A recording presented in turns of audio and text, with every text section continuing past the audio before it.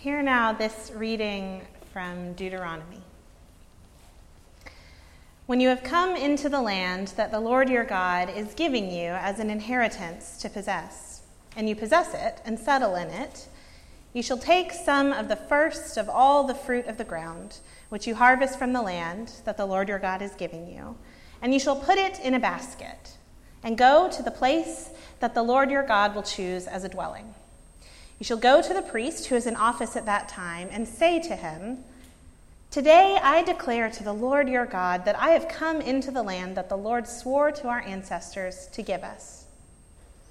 When the priest takes the basket from your hand, of the Lord your God, you shall make this response before the Lord your God.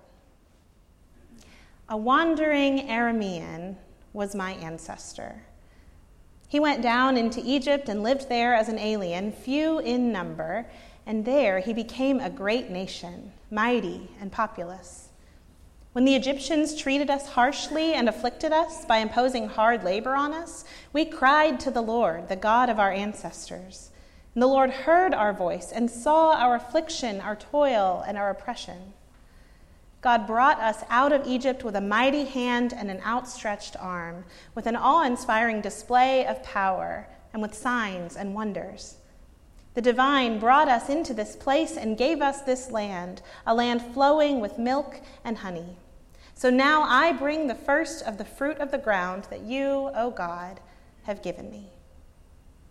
You shall set it down before God and bow down in reverence. And then you, together with the Levites and the aliens who reside among you, shall celebrate with all the bounty that the Lord your God has given to you and to your house. This is one of our sacred stories. Thanks be to God.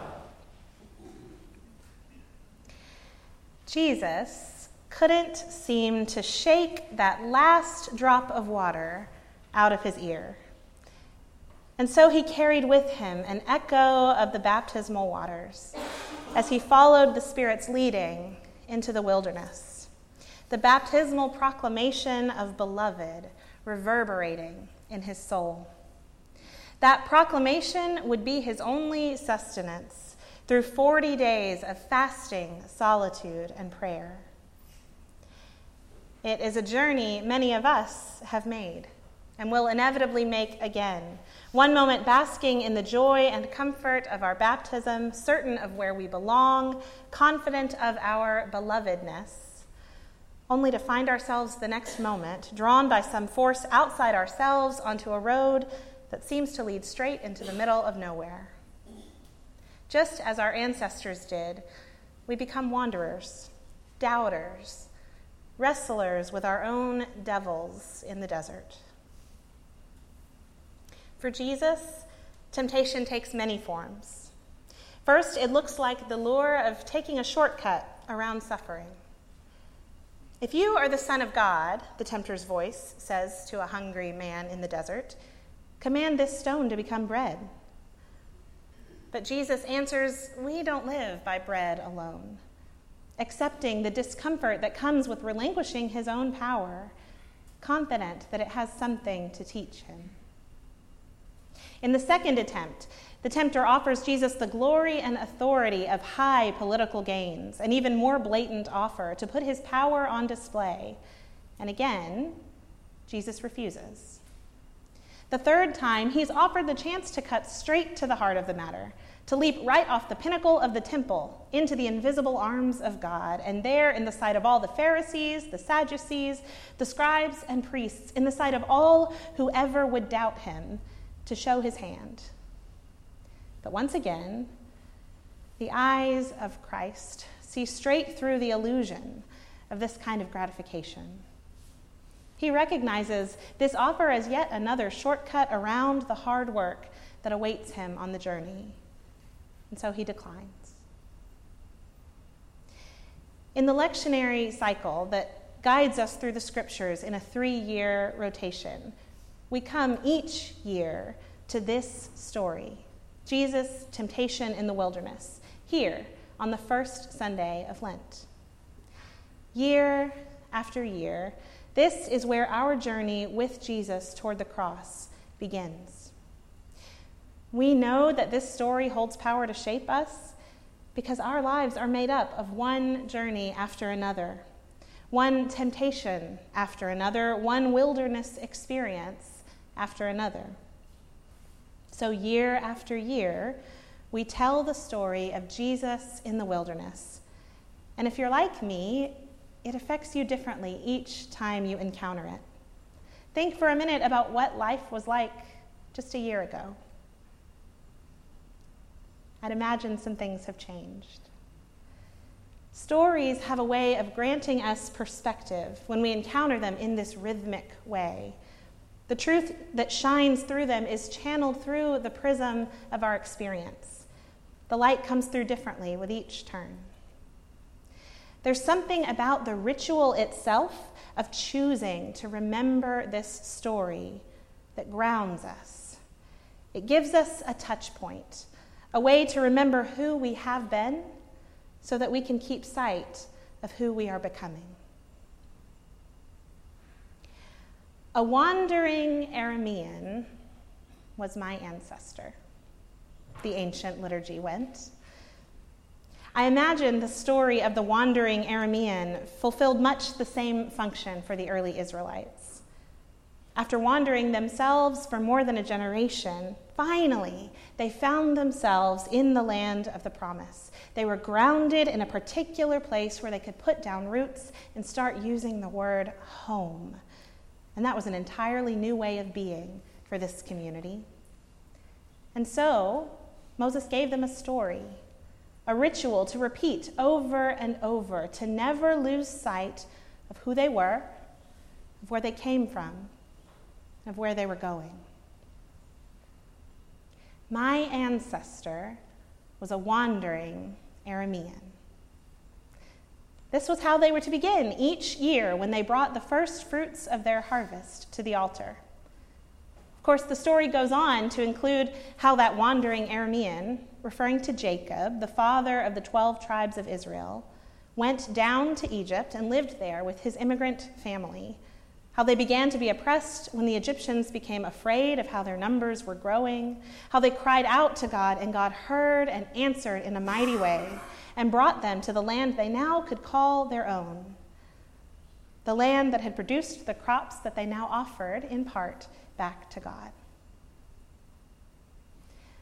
My father was a wandering Aramean. That word father or ancestor was interchangeable because as deeply ingrained as this story was in the fiber of their being, they might as well have been just one generation removed. Telling the stories of our parents and grandparents helps us to understand the stories we are now living, whether they bear any immediate resemblance to our own or not. My ancestor was a wandering Aramean. It strikes me that wandering is the adjective chosen to describe Jacob. Translators have debated about the meaning of this phrase. The word itself can mean wandering, or it can mean ready to die. In either case, it seems appropriate that this text from Deuteronomy was chosen in our lectionary cycle to rest up against the story of Jesus wandering in the wilderness. That it was placed here on the first Sunday of Lent when we watch as Jesus turns his face toward Jerusalem, ready for the death that awaits him. Anyone who goes into the desert with their eyes open must be at some level ready to encounter a death of some kind. While I was in seminary, I became acquainted with a wonderful children's Sunday school curriculum called Godly Play. It's a Montessori-based program, which means it's not your typical children's Sunday school room. The class is full of low shelves stocked with trays, and on each tray rest the pieces, usually nice handcrafted wooden pieces, that are needed to tell the Bible story for each session. It also means that the atmosphere itself is very different. So the first time Zach and I ever encountered a class using this curriculum was the Sunday before Zach began at our previous church as their youth minister. The children's minister at the time thought he should get a sense of how their kids were being raised so he'd know what he had to work with when they got to the youth group. So with the children's approval, we attended the class together, and when we reached the door, rather than just going in, we waited in line as each child was greeted individually, asked to remove their shoes, and reminded that they were entering a holy space where people encountered God. This meant that in the godly playroom, children and adults would walk slowly, would talk quietly, and would not interrupt, because as they were reminded each week, someone in the room might be talking with God. I'm aware that this sounds crazy, but it worked. That was the quietest children's Sunday school class I have ever been a part of. And all of it created this atmosphere for the telling of the day's story that was just captivating. I ended up getting hooked, and I taught in that class for years. So on that first day that we attended, after we're greeted at the door, we took off our shoes, we joined the children in the circle on the floor. We waited as the storyteller for the day went and retrieved a beautiful, large wooden box on wheels and rolled it to the center of the circle. It was about 4 inches thick. To the uninformed eye, it might have looked like a fancy sandbox. But in the godly play classroom, this was a piece of the desert. In a room full of silent children with their eyes locked on her, the storyteller began her tale by waving her hands around in the sand. The desert is a dangerous place, she began. There is no food or water there. People can die in the desert. When the wind blows, and here she whipped up the sand, creating sand dunes and then immediately erasing them from existence. The shape of the desert changes. You can lose your way. The sun is scorching hot during the day, and at night it is so cold. The desert is a dangerous place. People do not go there unless they have to. It's intense, right? The kids ate it up. And I learned after I became a regular teacher in that class, this was not a one-time monologue. These same words are spoken every time, like a mantra, when the Bible story for the day takes place in the desert or in the wilderness, as so many of the stories of God's people do. You might be surprised how often it's the case.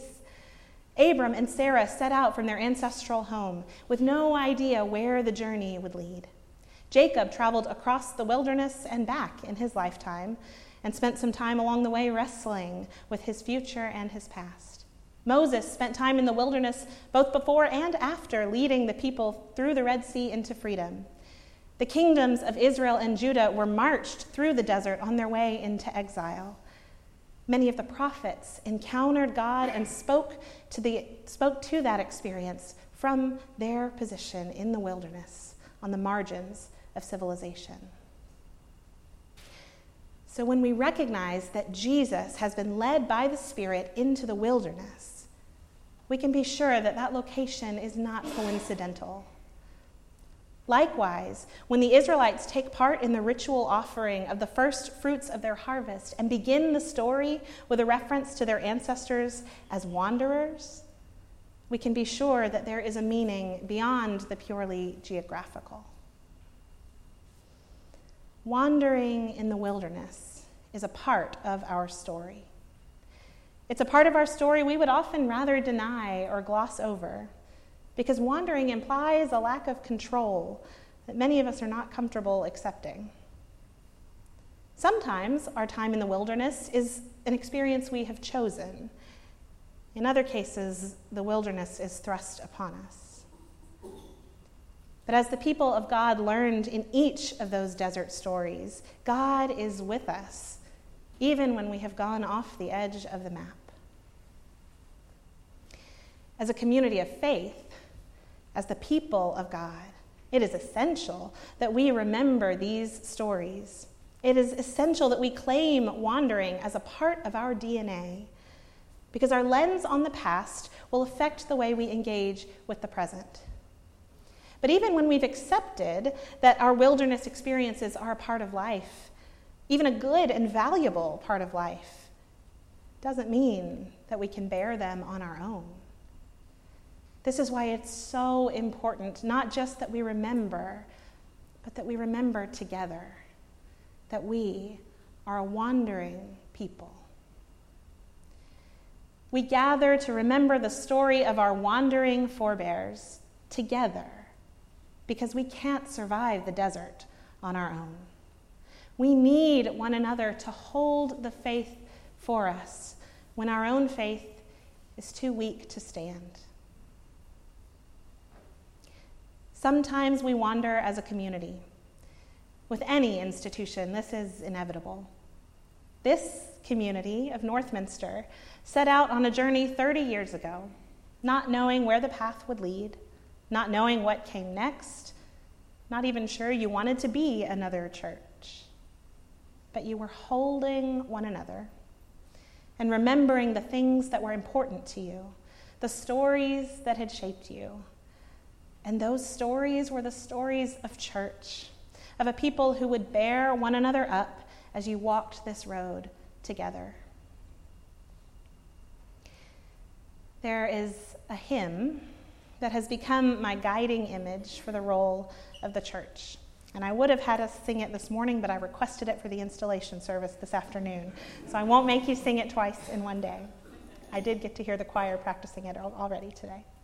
I do want to give you the lyrics because they speak so simply and clearly of what I believe to be the central truth of our spiritual journey, wandering and winding as it may be, and of our journeying in community. It's called the Servant Song, and it goes like this. We are travelers on a journey, fellow pilgrims on the road. We are here to help each other walk the mile and bear the load. I will hold the Christ light for you in the nighttime of your fear. I will hold my hand out to you. Speak the peace you long to hear. Sister, let me be your servant. Let me be as Christ to you. Pray that I may have the grace to let you be my servant too. Brother, let me be your servant. Let me be as Christ to you. Pray that I may have the grace to let you be my servant too. I will weep when you are weeping. When you laugh, I'll laugh with you. I will share your joy and sorrow as we see this journey through. When we sing to God in heaven, we will find such harmony, born of all we've known together, of Christ's love and agony. So Northminster, here we are again, on the road toward Jerusalem again. Here we are once more on this 40-day journey toward the cross, where each day is darker than the last. There are no surprises here. We know that this is a road that leads to Good Friday, when the light is extinguished, when it seems that the light has gone out of everything. As we journey on this road, in our remembering of our shared ancestry of wandering, often wayward souls, may we bear the Christ light for one another, illuminating the path for one another, one step at a time. I hope that you will let me be your servant. Let me be as Christ to you. And I pray that I may have the grace to let you be my servant too. Amen.